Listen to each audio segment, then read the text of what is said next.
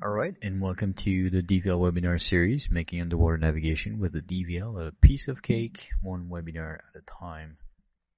Today we're going to talk about from 0 to 20 knots in 20 minutes or less. But before we start, please note that you have a number that you can call on the welcome street or use your PC speaker to listen. You can choose that from the panel of the Citrix GoToMeeting panel that you should have on the side of the screen at this point. All attendees will be muted until the Q&A at the end, and we'll have a 5 minutes open Q&A at the end of this session. I wanted to point out that to get in contact with us, you have several ways to do this. For sales, there is rdisales@toyota.com, 858-842-2600. You can go on the website, dvlnav.com, www.dvlnav.com. You have several places for support. Our USA office for support is rdifs@toyota.com with the main phone number 2600, and for after hours 270. So that's 858-842-2700 for after hours tech support. You can also call the European office if it's easier for you.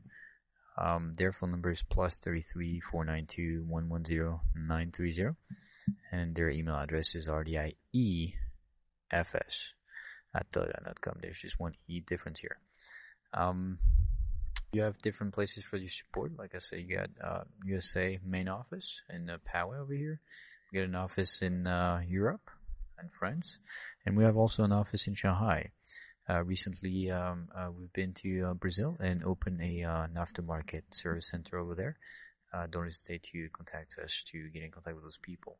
Note that there's a lot of representative all around the world, Australia, Russia, anywhere you can look for, and you can get in contact with those people. We have a link on our website that links you to all the representatives.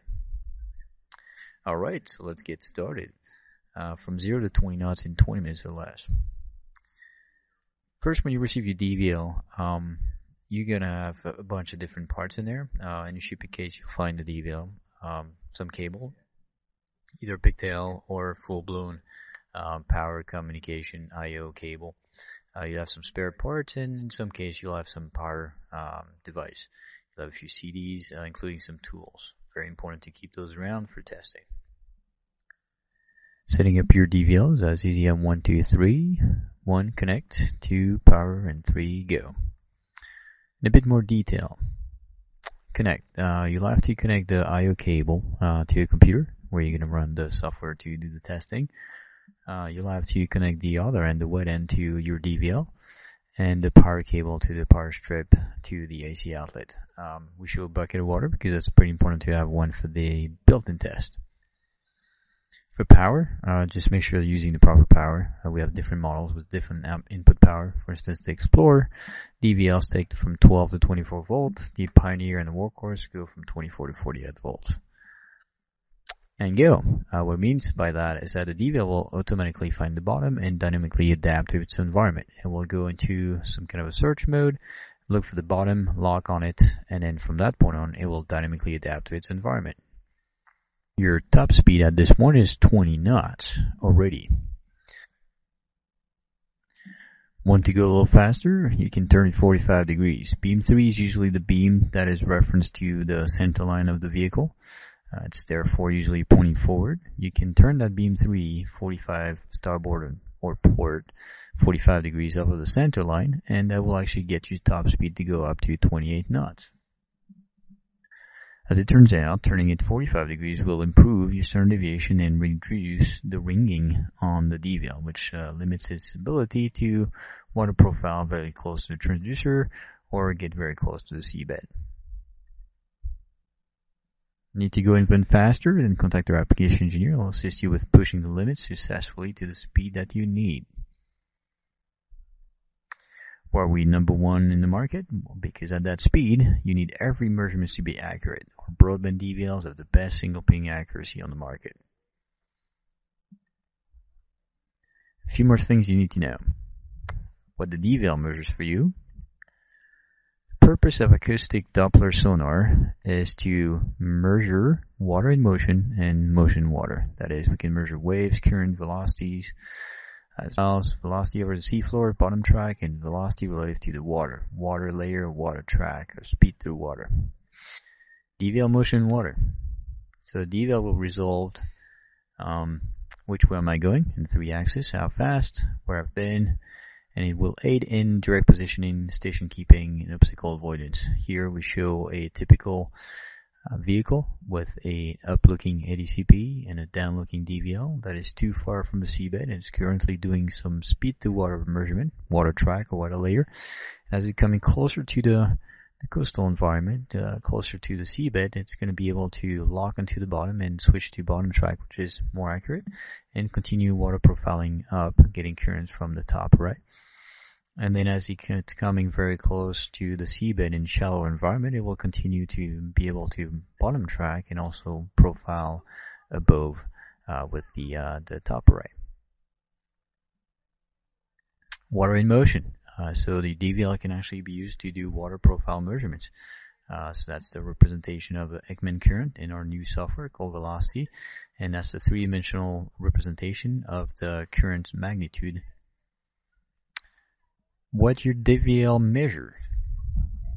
Bottom track velocity, speed over ground, water track velocity, speed through water, current profiling, which is an option, altitude, tilt corrected and slant, vertical and slant range to bottom for each beam, distance made good, acoustic intensity, which is also called signal strength, flow homogeneity, through the air velocity, data quality, that is correlation, bottom and water track standard deviation, temperature, heading, pitch, roll, pressure, depth, speed of sound, calculated or measured, time to bottom, and water sample, which is available in the PAVS DVL.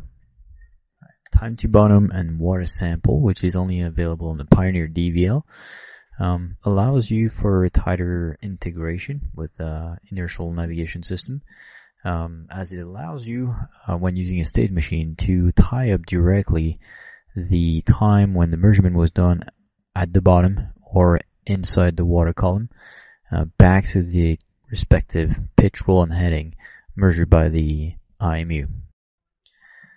Specification: choosing the right DVL for the job. So the question to resolve here is, how deep do you need to go? That's the first question usually. So depending if you want to go down to the Mariana Trench or just to shallow coastal environment, we have several types of DVL with different depth rating. For instance, the Workhorse DVL product line can go all the way down to 7,000 meters, 7 kilometers. It has actually been pushed to 10 kilometers for some specific custom jobs. The Explorer DVLs can go all the way down to 4,000 meters, and the rest of the product line is currently limited to a kilometer, and we're trying to push that to 3 or 6K in the very near future. So stay tuned. Another question to resolve is, how close or how far off the seabed do you need to fly? Usually in survey mode, there are some requirements of the distance to the seabed or distance to the surveyed area. This will drive the frequency of the system that you'll pick, or the system itself. For instance, the Workhorse here, we show 1200, 600, 300. The Explorer DVL is the 600 kilohertz. This is the representation of the PAVS Pioneer DVL 300, 150 kilohertz, and 38 kilohertz. Those have different range capabilities. In green, we show the bottom track ranges, and in pink, we show the water profile ranges. For the 38 kilohertz, which is the most powerful system we have at this point, you can obtain up to pretty close to 3 kilometers of bottom tracking range. And we can go as low as the 1200 kilohertz, which can actually bottom track to 25 meters. So you'll have to pick and choose your system based on the requirement that you have, based on the distance off the seabed. Another thing to consider is the accuracy versus the range versus the frequency. Going to lower frequency will give you more range. 300 kilohertz, for instance, will give you 200 meters of range. 1200 kilohertz will give you 30 meters of range. But in terms of precision, going higher, the other way around, higher in frequency, will give you higher precision. So for more range, you have to trade off the precision of the velocity measurement a little bit. Also, when you go lower in frequency to get more range, you actually will not be able to come as close as a higher frequency system to the seabed. So if you need to track very, very close to the seabed or to a target, you might want to consider that requirement here. Okay, so there's always a trade-off. In terms of specification, we provide a lot of specification for product that you buy. So we classify usually those based on the frequencies, and we provide the velocity range, so that's the maximum speed you can collect right off the gate, plus or minus 10 meters per second for all those products, no matter the frequency. And then in terms of accuracy, that's what you're buying the system for. We have a dynamic and a static accuracy. And so the dynamic part is based on velocity. That's plus or minus 0.4% of the velocity that you're seeing, that is seen by the DVL, plus or minus 0.2 centimeters per second. This accuracy is the result, the best result you can get from your DVL. We also provide a single ping precision. So single ping precision is the noise on the measurement, inaccuracy on the measurement, from one single ping, one single snapshot of that speed. And we provided a different speed, 1 meter per second, 3 meters per second, and 5 meters per second. As you see, the faster you go, the more the noise on the output. Now, if you were to average pings together, because they're completely independent, you will be able to drive down the noise, and you would at some point plateau the performance to this value here, which is called the long-term accuracy or accuracy. We call it long-term because after a certain amount of time and a certain amount of averaging, you can actually reach that long-term accuracy. We'll also provide you with the minimum altitude and maximum altitude for those products. Note that some of those have the ability to add some features to the code so that it would actually come a little closer to the seabed for some applications. This is a new generation products, PAVS DVL or Pioneers. We have 3 frequencies for those systems. They're brand new for the 338. So here we can actually show the same thing. Velocity range is plus or minus 9.5 meters per second to 10 meters per second. That's the maximum speed you can measure. And here you can see the accuracy of those systems, which changes with the frequencies. Note that we provide a single ping precision as well, as I explained before. Sometimes there are differences, quite a lot of differences between products. Sometimes there are not, or less than you can imagine. For instance, from a 38 kilohertz at 3 meters per second, between a 38 kilohertz would give you 2.5 kilometers of range, and a system that gives you 500 meters of range. There's not a lot of differences in terms of single ping precision between those two. And remember again that you can average pings together to drive down this value to come closer to this value. Okay, so we'll give you also the minimum altitude and the maximum altitude for those products. Again, here there's an option for the Phase Array Explorer to go from 0.5 meter minimum altitude to 0.3 meters minimum altitude. Modes of operation. We got several modes of operation. The first one mentions the turkey mode, that is default. That is, you set and forget. You actually set it to default settings, save, and next time you power cycle your DVL, it will go back to the default settings and start pinging. Another way to do this is to set it to the user custom setup and save, and next time you power cycle your system, it will actually go back to the user settings and start pinging with those settings. Specific setup. Dynamic, you can go, say, with the default settings, and you can tweak the setup on the fly. That is, say you actually fly closer and closer to the seabed. It doesn't make sense to water profile for a range of 100 meters when you're flying at 2 meters off of the seabed. So you might want to reduce the water profile range from your DVL as you come in closer to the seabed to ping a little faster or save a little bit of energy. You can also increase the number of pings as you come in closer to the seabed to average them together and get a more accurate velocity measurement, which is quite handy when you're very close to the seabed. And also you have more time because now you're pinging much faster as you're closer to the seabed. So those new navigation, those new DVLs, new generation DVLs that we have can actually be dynamically set up on the fly. Triggered. Each DVL can receive a trigger. It can be an ASCII character or a low latency trigger. The low latency on the workhorse can react within 300 microseconds of the pulse coming in. That's the fastest way to trigger your DVL. If you have to synchronize that with other type of sensor on board, that's a very good option to consider. And the last mode of operation is master or master slave. So DVL takes the control, or DVL becomes the slave. In case of a workhorse, we have a DVL to DVL mode called the RDS cube mode, where one of the DVL would be the master, the other one would be the slave. And in terms of the new generation DVLs, we have a low latency trigger in and out, which give you pretty much a lot of flexibility for master slave setup. Output. We have several output formats: binary, ASCII, NMEA. Here it's a snapshot of what the binary looks like if you were to use our proprietary software called BBTalk, and you were to actually see what's coming on the screen. So it would be binary characters, kind of random looking characters. This is the PD0 output for snapshot here, which contains a lot of information, all coded in binary. So you would have to decode this specific code. We get ASCII outputs as well. Here it's a snapshot of the PD6, which provide outputs in instrument, ship, and earth frames, as well as range, time of the ping, pitch and roll heading, etc. All in ASCII text, very easy to read.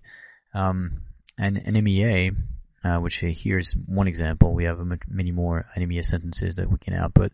This one, for instance, provides you with the course of a ground, the speed of a ground, the range to bottom, etc. When you choose your output formats, you have to consider that you might need specific output formats for specific outputs to be available. The PD0 is the default output. It's a binary output, as indicated by this table, and it contains all of those values here. That is almost everything except for distant over ground. Everything that can be provided by the DVL is provided by the PD0, including the water profile information. That's only provided by PD0, as you can see from the table here as well.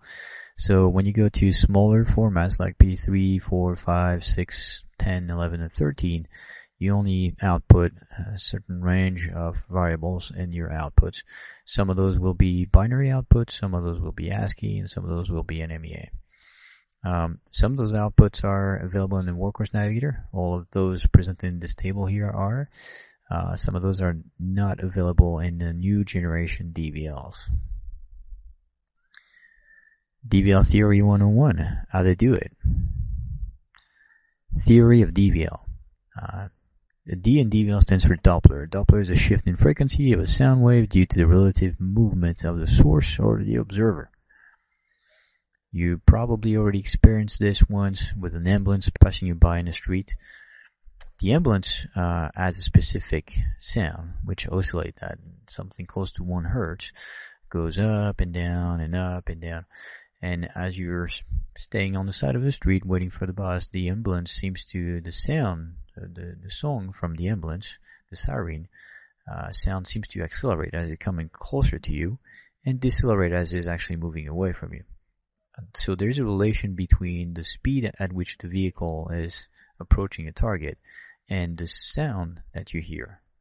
That is, you can hear something that is faster than the actual sound propagated by the ambulance if it's coming towards you, and you can hear something that is actually slower than the sound of the propagated by the ambulance as it's moving away from you. That's a Doppler effect in a nutshell. So a DVL, essentially, think of it as a speedometer, four beams, four speedometer pointed in different directions.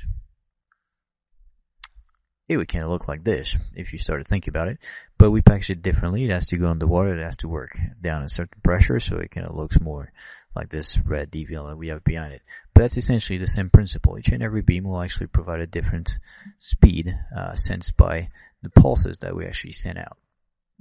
We send specific frequencies, as we talked about before, and when they come back with a Doppler effect on it, then we know that we move with respect to the bottom. And for the processing, well, we use something called the broadband processing, which is something we patented a few years ago, which gives us accuracy on the single shot. Here it's a representation of a typical DVL without broadband processing, which is usually called a narrowband processing, and we can barely read what's written over here. We cannot distinguish the face of this person. We can tell it's a person, kind of, but it's really, really blurry. there's a lot of noise on this picture. On the broadband processing, then we actually can see the details. We can read exactly what those words mean and see this face of this person that is actually getting a little bit of dust in his face. We can see he's smiling, but also kind of smirking a little bit. And we can actually read everything and look at every details on this picture. So as a result, we can see that this person here has been clocked at 81 kilometers per hour doing volcano boarding. That is sliding down 81 kilometers per hour down a volcano. That can only be provided by this high accuracy processing that will bring out the details in this picture. Broadband processing, accuracy on a single shot. Well, how? When some of those systems actually take only one picture at a time, which is the narrowband processing, and get only one very, very noisy measurement, we take a lot more than that. We take a lot of samples at once, a lot of picture at once. And what we do is we send all those pictures through a broadband processing engine, and then we use all those pictures to actually refine all those measurements or snapshots that we took into a very accurate picture. And that is why we are the #1 chosen DVL across all surface and underwater vehicles worldwide. Because we're fast, and because we're accurate on every shot. Well, thank you very much for your time. This concludes our webinar from 0 to 20 knots in 20 minutes or less. Hope you appreciated this webinar, and I hope you'll be checking in the next webinars that we have planned for you for the rest of the year. Thank you very, very much again. If you have any questions, please refer to the emails provided at the beginning of this session. For the support, you can contact us over the phone as well. We'd like to thank you for being a customer of TRDI Navigation product, and please do not hesitate to contact us wherever you are on the planet.